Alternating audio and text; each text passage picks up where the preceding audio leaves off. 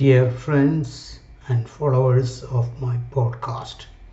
now that you have been accompanying me in this podcast journey for over 15 months and having completed nearly 50% of our journey through France and Europe, I thought it to be worthwhile to reiterate the reasons and rationale why I took to podcasting my travel and life musings for the sake of those who may not have had the opportunity to hear my side of the story from the beginning.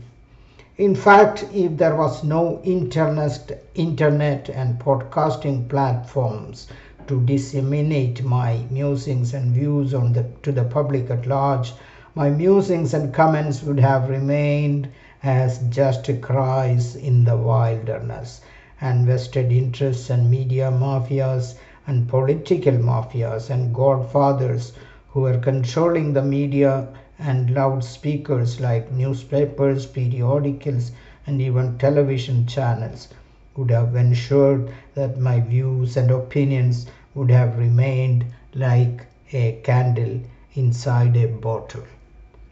Further, in my home state of Kerala, India, loudspeakers were firmly in control of political and religious vested interests, and only those who were part of those mafias or vested interests were allowed access to the loudspeakers, like newspapers, periodicals, television channels, etc. And these media mafias had their own cheerleaders and hitmen to snuff out all views that were against their vested political and religious interests too.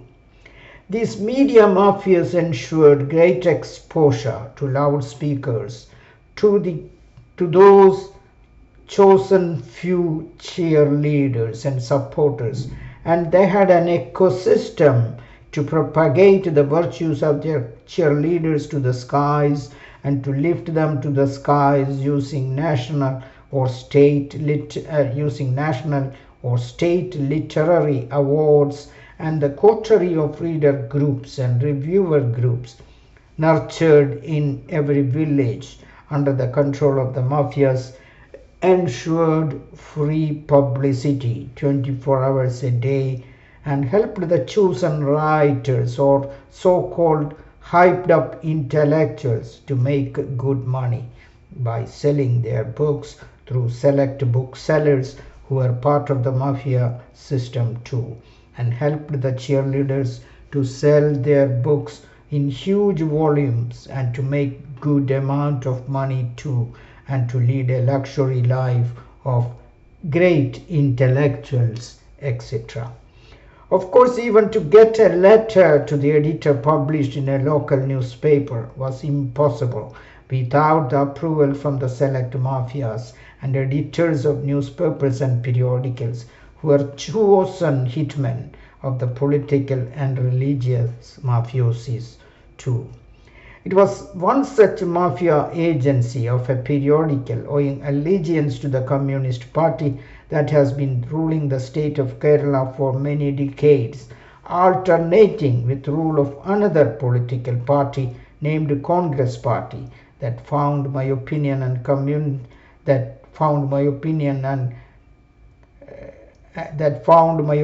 of communist political system getting extinct sooner than later, that touched a raw nerve way back in 1988 when a communist intellectual editor of a pro-communist periodical found my comment of communism becoming extinct blasphemous almost, and at a time when communism was raging like wildfire all over the world, including India and Kerala, and the so-called intellectual editor of the communist-controlled newspaper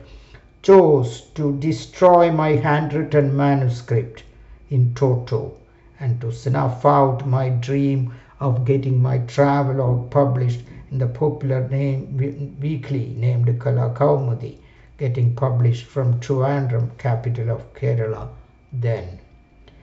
My joy knew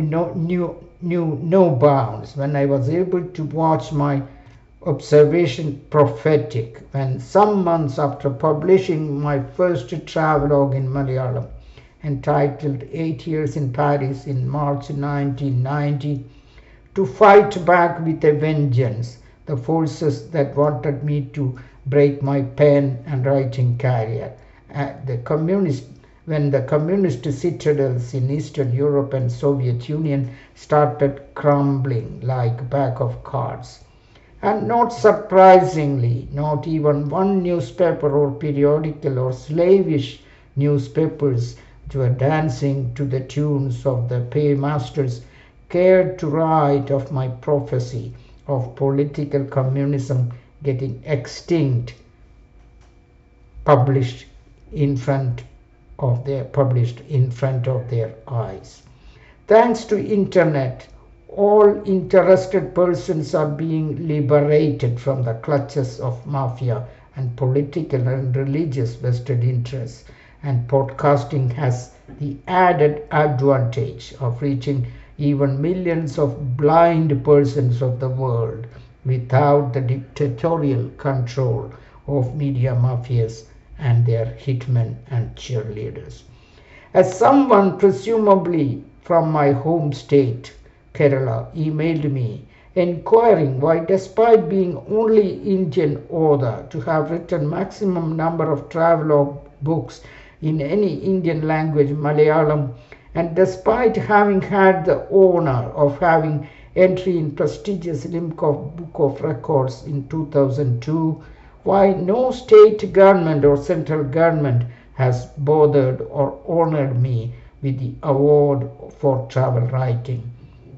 My reply has been the following, to quote a famous verse in Vedas. If a blind man trundling along in darkness cannot find the pole for support on the way, it's not the fault of the pole. I feel proud that I have been able to build a castle with the stones thrown at me and did not get buried in the heap of stones thrown by enemies and critics. Big thanks to all followers of my podcast for their enormous support, and with time and health permitting, I hope to extend my podcast journey and musings relating to life and travel in New York, Sydney, Hungary, China, Romania, Finland, Barcelona, Japan, Hong Kong, etc. in months or years to come. Needless to say, if internet and podcast outlets had not given me the phenomenal loudspeaker without any godfather censoring my opinion or views, and the vested interests and mafias and enemies would have snuffed out my musings and thoughts and made me a Tom, Dick, or Harry, not worth listening to, and my thoughts would have remained just as cries in the wilderness forever.